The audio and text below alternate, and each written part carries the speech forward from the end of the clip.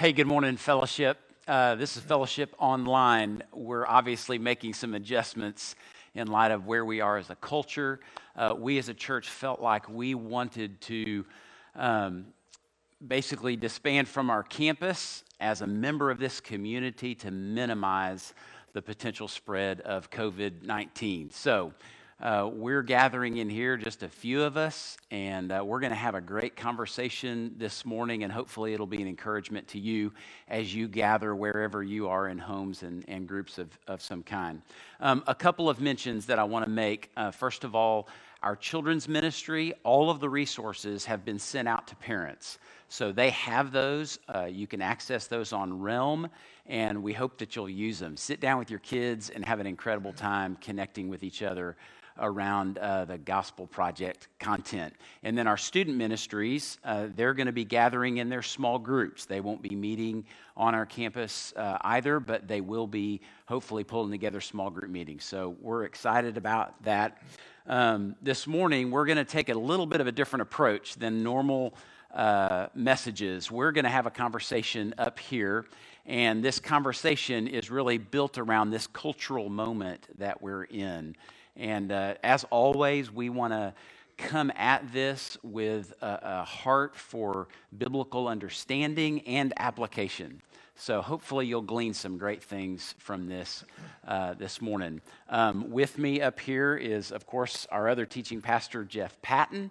And he and I are teammates, and glad that we can do this together. This is going to be great. We're in uncharted waters. No doubt, no doubt. And then Phil Herndon, who is a clinical director for some counseling organizations in Murfreesboro, but he's obviously spoken far beyond our community. So, and also an elder. He's on our elder team here at the church. So, Phil, thank you for joining us up here as well. And I guess let me just jump into this conversation. And I'm really excited that we can explore this together. It's really interesting to me that for these last several weeks, we've been having a conversation as a church around being deeply rooted and built up in Christ, right? And then also this idea of finding and following the lead of God.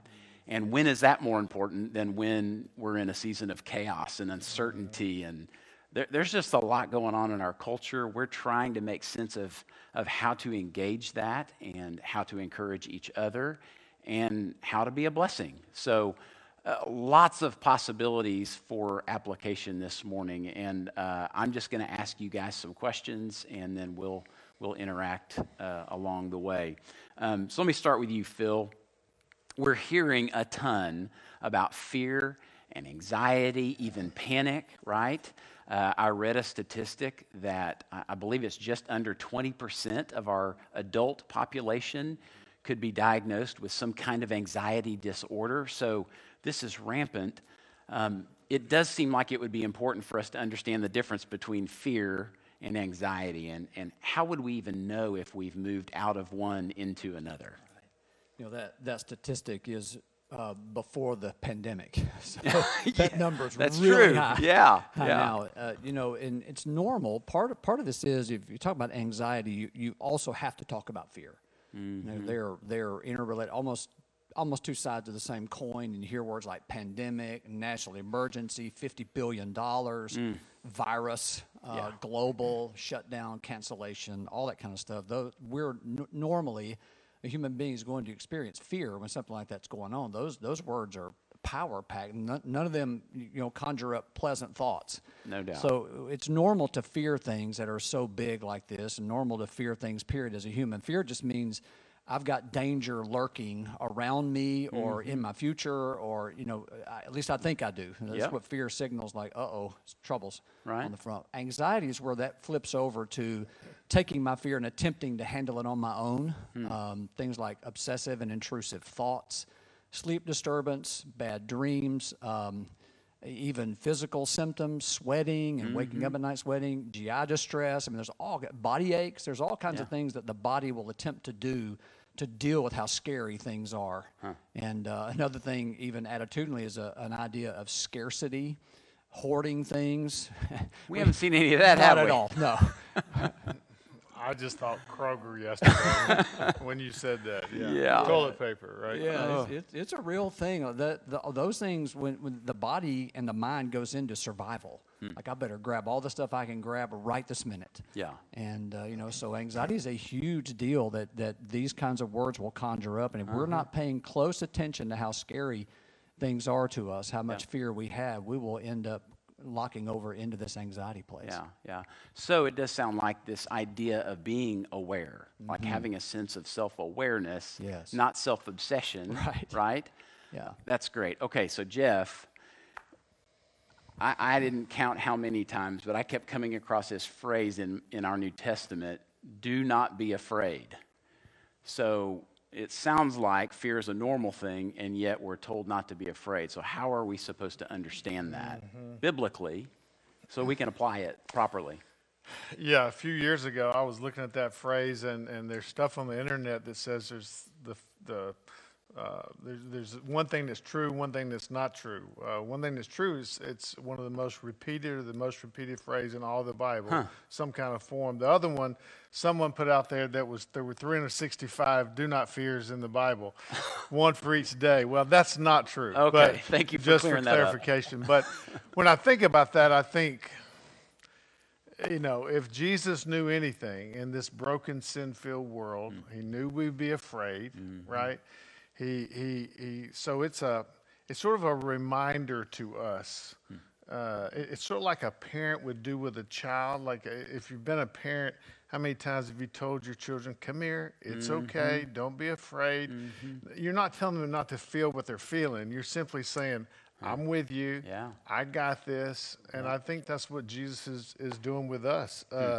It is a scary place, especially when it feels like in the last week or two that you lose control. And that makes it ramp up, I think. No doubt. I saw Lecrae put on Twitter yesterday this quote, "We haven't lost control of our lives. We've lost the illusion we were ever in control."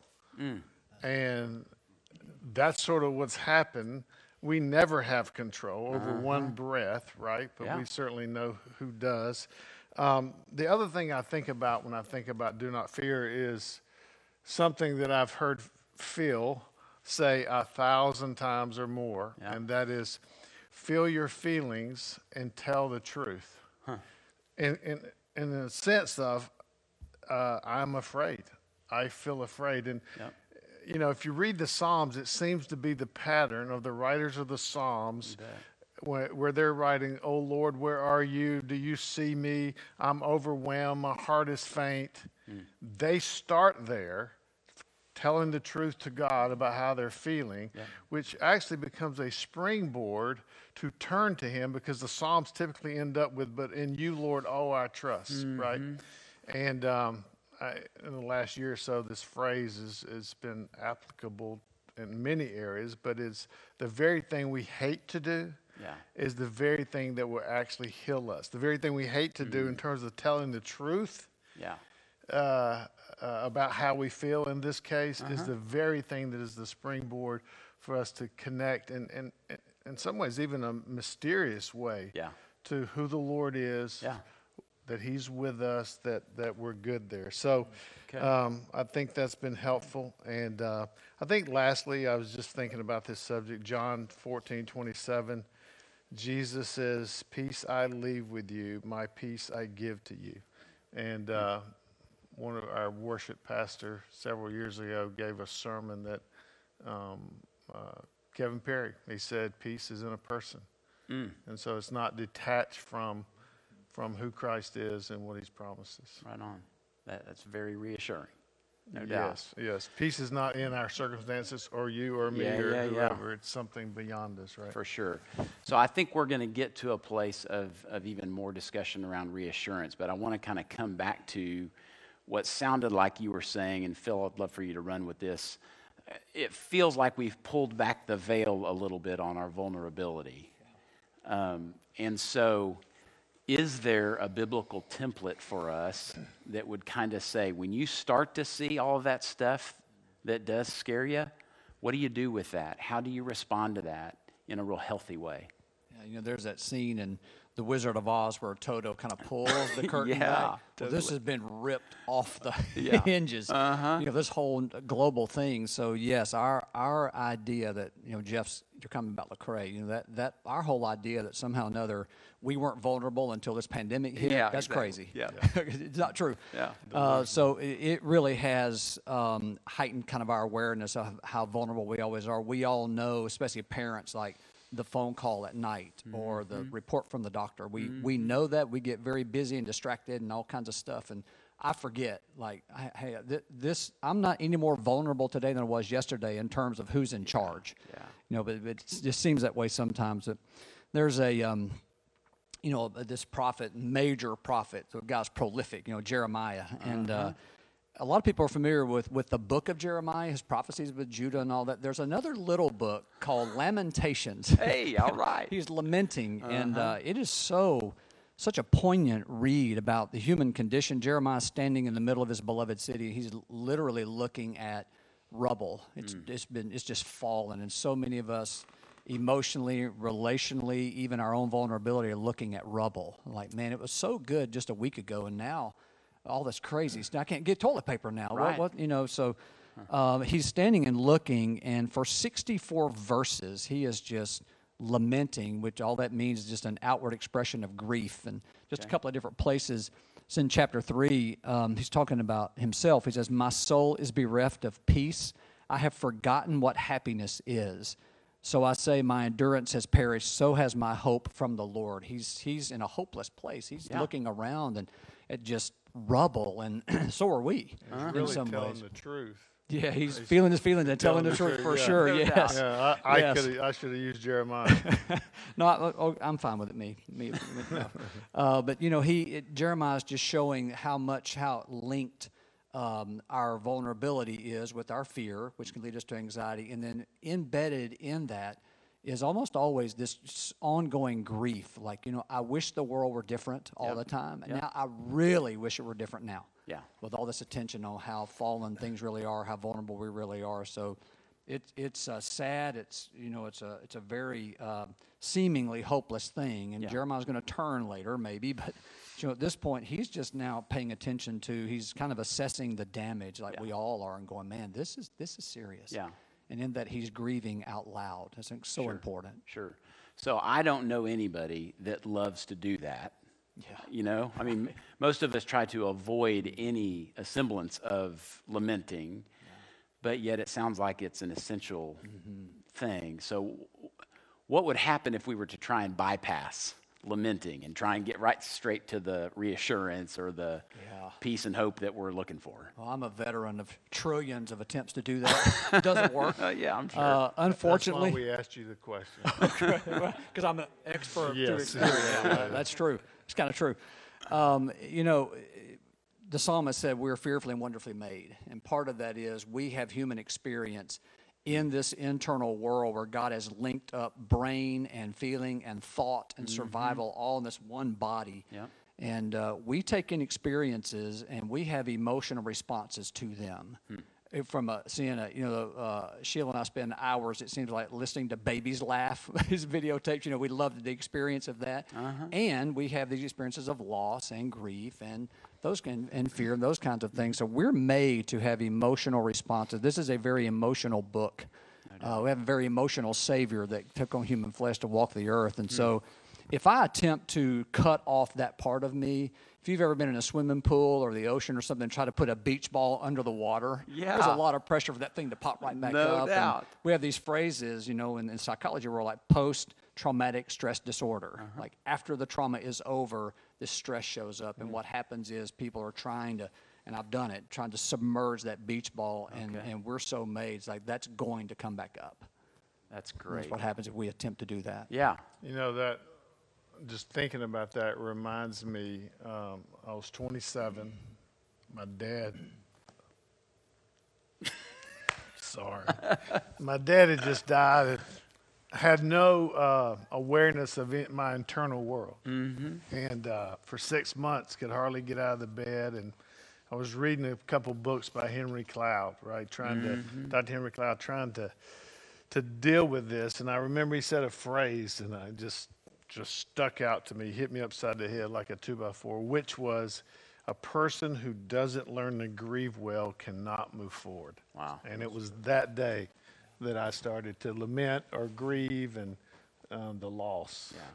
Yeah. And all that meant. Sure. So, That's great. It feels to me like what we would be doing in that moment is really focusing on bad news. But there really is bad news.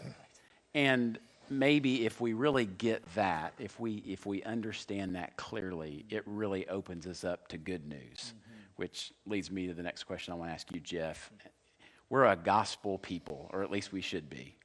And we can really struggle with applying the gospel properly to that bad news in everyday life. We focus on conversion, and then we seem to forget how do we bring the gospel to bear on those things that we're lamenting. So help us think about that for a minute, just applying the gospel well to our grief. yeah, I think the church as a whole has done a really good job of looking at the gospel in terms of salvation, but a really poor job of its implications in our sanctification, right? And we know a quick reading of the New Testament would tell us that the gospel really does speak to all of life. Absolutely. All of life. And I was reminded of that by a quote by Bob Lepine, the co-host of Family Life, the other day. He said, in the midst of the coronavirus concerns, let's remember that each one of us was born infected with a virus that is 100% deadly.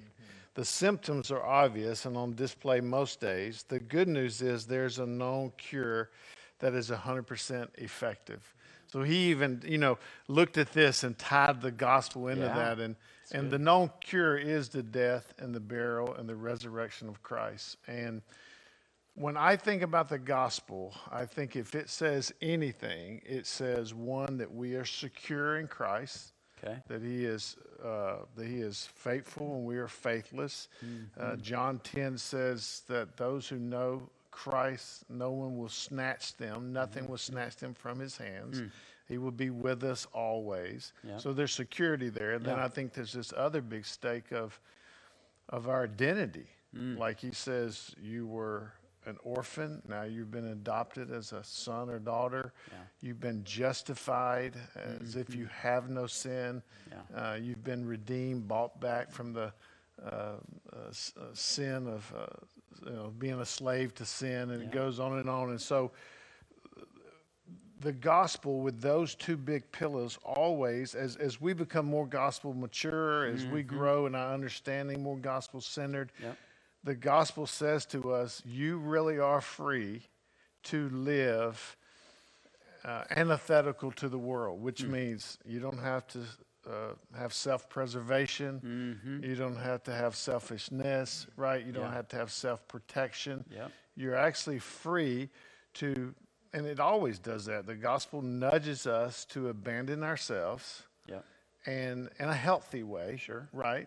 In a healthy way to reach out to those around us. When we've been saying that, to make room for the mission. Absolutely. The whole time, right? And I think last thought would be that years ago, we, as a staff team, we heard Andy Stanley speak in Atlanta.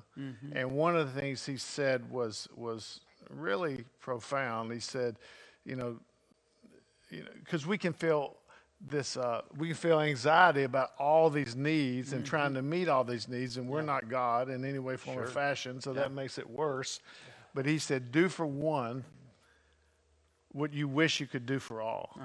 So my encouragement, I think, or even for our body, is the Lord, lead me to one or two people and then go for it who are really hurting. I think the gospel speaks to all that. Absolutely.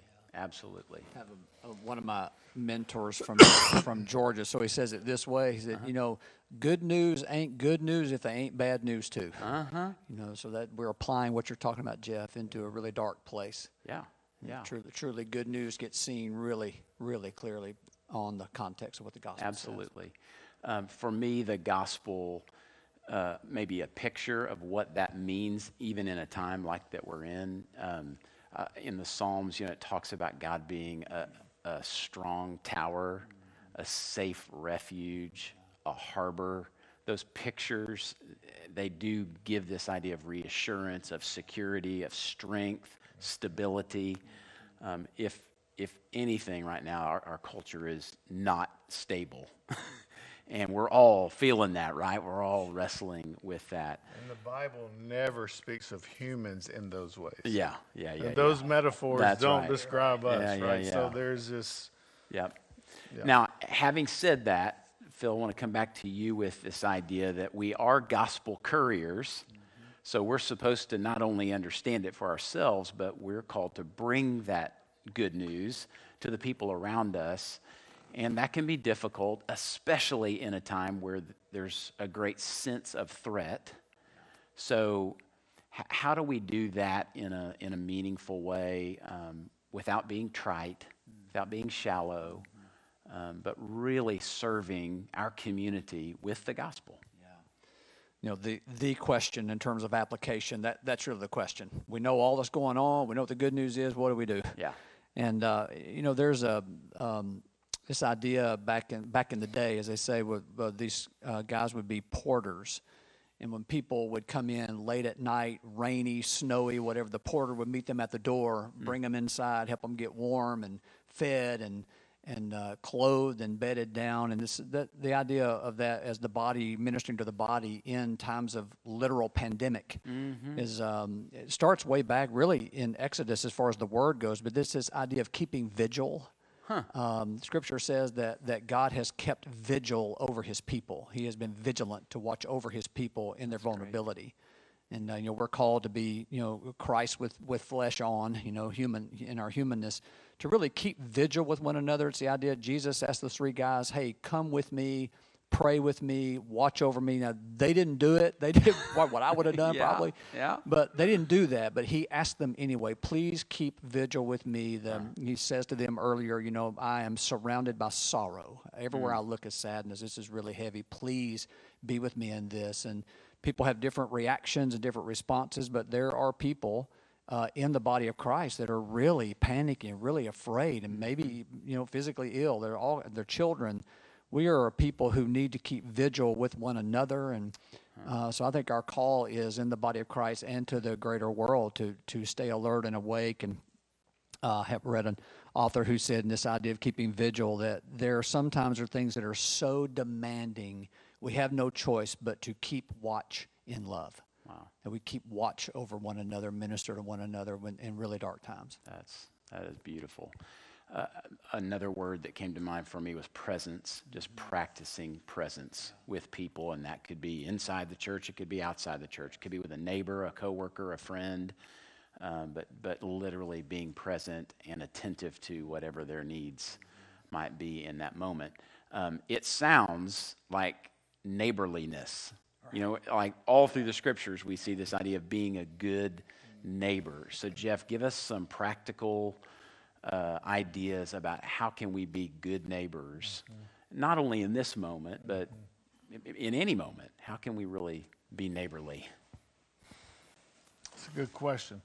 Well, thank you. Yeah. You're welcome. No, I think a couple thoughts. You know, piggybacking off what you said, I think before we can actually be good neighbors, we've got to learn to really internalize these truths in our own lives, right? We're not going to give away what we don't actually do and possess. Right on. And so my thought there is 3 or 4 years ago, I had a scare, and doctors were saying you may have some cancer, and I was going for an MRI, and I was losing my mind, right? I had gone to a place that I have rarely gone, and anxiety was peaked. And you know, what I kept doing with both of you guys and others was kept picking up the phone, screaming my need. I need somebody to be vigilant. There you go. I You're just close. wanting to be a village, include everybody. That's good. In that. But Nice recovery. what was amazing to me is I actually felt better after his phone calls. And it didn't last long, but I kept doing that. It kept me going through the day, right? So I would encourage people in our body to do that with each other, to take the initiative and ask for help. And I just know through my conversations, even a few recently, where people have said to me, I hate asking for help. And I'm like, you've discovered something about you that's going to take you down unless that changes. So that would be the first thing, Yeah. right? Yeah. And I think the second thing, just you guys sort of said it, but empathy, right? Just weep with those who weep, rejoice with those who rejoice. And I am, my wife would say, why are you even pronouncing the word empathy? Because you're like temperamentally the worst, most. I'm growing in empathy, but Yes, you I'll are. never be the poster child for it, right? And that she would say that too. But having said that, what I've had to realize is because of people's stories or their temperaments, Yeah. they may feel things totally different than you. Yeah. Right? Yeah. So I need to listen, to be engaged, to ask lots of questions. You said be present. So I think all those things, vigilant. But I think the other thing, this is a great chance for our body, for believers as a whole, to practice biblical hospitality. Amen. We don't have sports to look at, Yeah. to my great grief and lament, right? I don't know how you're making it. I'm just like, thank goodness this didn't happen in the fall. Oh, yeah, that would have been worse. football, Way right? worse Yeah. in the fall. But I thought, you know what? We got plenty of food in our houses because there's none in the grocery store. Yeah. So I was thinking last night, this is a great chance to ask that neighbor over, cook them a meal, not entertainment, Yeah, right? yeah. But to say, Yeah. how are you? Yes. As you fill their belly full of food. Right on. So I thought, man, open your doors. Your house isn't your house. My house isn't my house. That's It's right. the Lord's house. Love that. And sometimes we haven't used that, Yeah. I think, in a way Totally agree. Yeah. that we can, right? That's beautiful. There was Yeah. on that note, there was a longitudinal study done about what's the most effective counseling method in the world. Like, what do you need to do to practice? They had a surprising finding. They said it doesn't matter what modality you come from. Are you attached to the person that's speaking to you? So the study was scrapped. Like, well, that's not what we thought was going to happen. But Yeah. it does speak to what you're saying, Jeff. Like, if a person sits across from a person, they recognize this person cares about me. This person's helping me, walking with me, doing simple things like sharing a meal or sending a text or making a call or whatever it might be. Like, it turns out all the grad school stuff you learned, valuable as that may be, That you learn. that I learned, kind of. That it's not that it's unimportant. It's like it is unimportant if presence is not there through simple things like hospitality and caring. Yeah. Well, and Larry Crabb, who's a professional counselor like you, says you guys would be out of a job if the church did its job like that. Yes, that is And true. and now, not that I would wish you that on you to bring more anxiety. Thank you for that, Jeff. Yeah. But Sorry that- about your job, Phil. You know, that's sort of the body of Christ, one of its roles that God has ordained, right? That's true. So I thought it was interesting. Well, let me wrap us up this way. I can't imagine us being good neighbors without hope. You know, if you kind of both said this, but if we don't get it first, it's really hard to give it away. And isn't that the very thing that we need to give people as we kind of go out into this very broken world, and that is very vulnerable, whether it's aware of it or not? I want to go back to your prophet, Jeremiah, and even that book of Lamentations, and there is a message there that it has brought hope to my heart as much as anything just about that I've ever read. It's in Lamentations 3:21 through 24, and I'll read this. And I think, Romans says we're transformed by the renewing of our mind. And for me, if I am anxious, if I am overcome by anxiety, the only way that changes is if my mind begins to change about what is true. So this is one of those passages I go back to literally again and again and again to give myself a real sense of hope. Jeremiah says, looking at the rubble, the picture that you painted so vividly, he says, "This I call to mind, and therefore I have hope. The steadfast love of the Lord never ceases. His mercies never come to an end. They are new every morning. great is your faithfulness. And then he says, the Lord is my portion, says my soul, therefore I will hope in him. So I just get this picture of kind of running into that strong tower and reminding myself again and again and again. It really is a safe haven for me, a place where I can find rest and peace. And it may not even look real neat and clean in this life, but someday it is going to be perfect. Without sin, without sorrow, without grief, without loss. That day is coming, and that truly is our greatest hope, and I'm grateful for that. Maybe that's that thing that we can exchange with one another, that truth, and be reminded. Go ahead. Well, I was just thinking, one of the things over the last few days that I've been thinking about myself and about others is during this kind of season we're in, Yeah. I think what the church needs to do, all of us, is internalize those things. Yeah. That we have take them from our heads and internalize them so that we actually can experience what we will experience all the time in eternity. Yeah. There is some experience of that in the here and now that the Lord promises. Yeah. But it has to be internalized. It can't just be these little Christian bumper stickers. No doubt. And times like these, Yeah. they make us internalize them, or we do lose our minds. Yeah. Yeah. So And perhaps even discover our need. That's and, right. And in that place, then we start to ask for help, and we seek out some resources to help us grow. Well, going forward,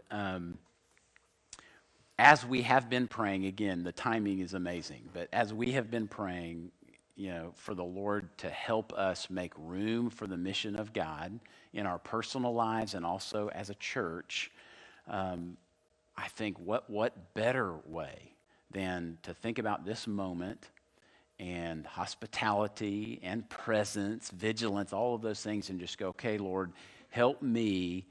I may even have some more room than I've had in a long time just because of the cultural pace. So, very tangibly. yeah. So, Lord, help me use this time well. Help me make the most of this time so that your purposes, which are much greater than any of our own, that your purposes can really be advanced. So I'm honestly, I hate the circumstances, but I'm excited about this moment that we have as a church to really put into practice what we've been talking about and what we want to continue to be focused on going forward. I do want to mention a few things just as we wrap up, and then we're going to pray. I'm going to ask some of our staff and elders who are here to join us on stage, and then we'll close in prayer. So you guys can kind of start making your way up here. Thanks, you guys, for all of that encouragement, input, great perspective. Yeah, we love our church. Yeah, right? absolutely. We wish they were here. I think we're going to enjoy getting back together. Yes. Like maybe never before. Right. When we do. So Yeah. hopefully in a few weeks. So. No doubt. Well, with that in mind, this was supposed to be Celebration Sunday for Deep Roots, right? And we were all anticipating, and we decided There's that a Bible verse about that. Probably. The man makes his plans. yeah, but and the Lord directs his steps. Yeah. Yes. We really thought it best to hold off on our celebration until we can all get back together under the same roof. So we're going to postpone that, and which reminds me that if you haven't yet turned in your Deep Roots commitment card, you can still do that. Drop by the office during the week. That's totally fine. Or you can send it snail mail, whatever you want to do there. But if you get that to us, that'd be great. And then we are going to celebrate. And I think we're going to actually celebrate a lot more than a facility expansion. I think we're going to celebrate ministry expansion and impact in our city, in our world. We are going to be virtual again next week. So just make plans. We'll communicate through Realm. I'd say go to Realm every day just to see if there's any new communication from our leadership, but we'll keep you updated, and next week we'll have plans set to have kind of this virtual worship gathering once again. And then the last thing I want to say is let's make sure that we continue being the church even without going to church. And that just means we're a church of small groups, community groups, ministry teams, mentoring relationships. There's lots of ways where we connect outside of this large group gathering. So keep doing that. Don't back off from that one bit. Send a text, make a call, go get coffee. Let's stay connected in this unique season and practice even some of the things that we talked about this morning. And this is really New Testament church.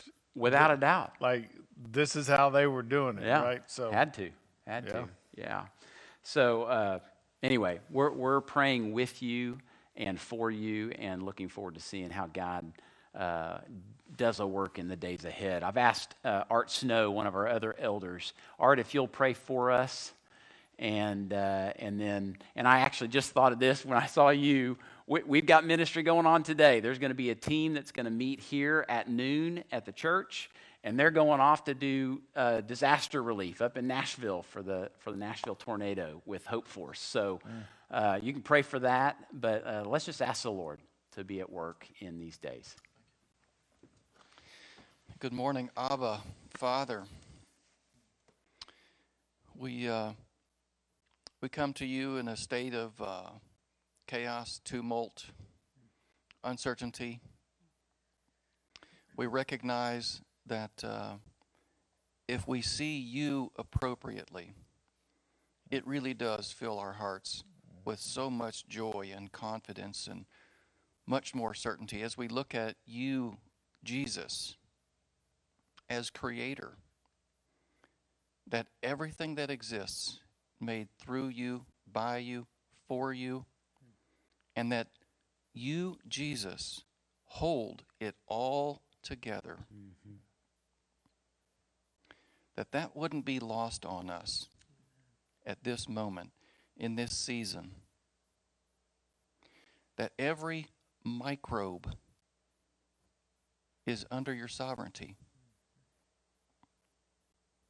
That we, Lord, would cry out, Abba, Father, not just in this storm, but in any day, any storm, any circumstance, that we would recognize fear and anxiety, the delusion of control, are powerful weapons Satan uses, gets inside our heads, inside our hearts, and that we would quickly come to see you, Christ, are the sovereign, and that we are yours, and in that we can take immense confidence.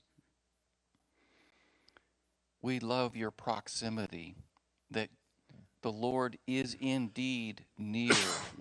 The King is at hand. Amen. And because of that fact, we don't have to be racked with anxiety, paralyzed with fear. Our hearts can be filled with peace through Christ as we offer thanksgiving in the midst of the storm. There are going to be remarkable things that are happening in this season that will only happen because we're in this season. Enable us, Lord, encourage us, use us powerfully in our community that we might be a blessing to those in our spheres. Really want your Spirit to move in us and through us. Motivate us, Lord. Don't let us be paralyzed, but that you would be glorified in us and through us. It is in the precious name of Christ and in the power of the Holy Spirit that we pray. Amen. Amen. Amen. God bless you guys.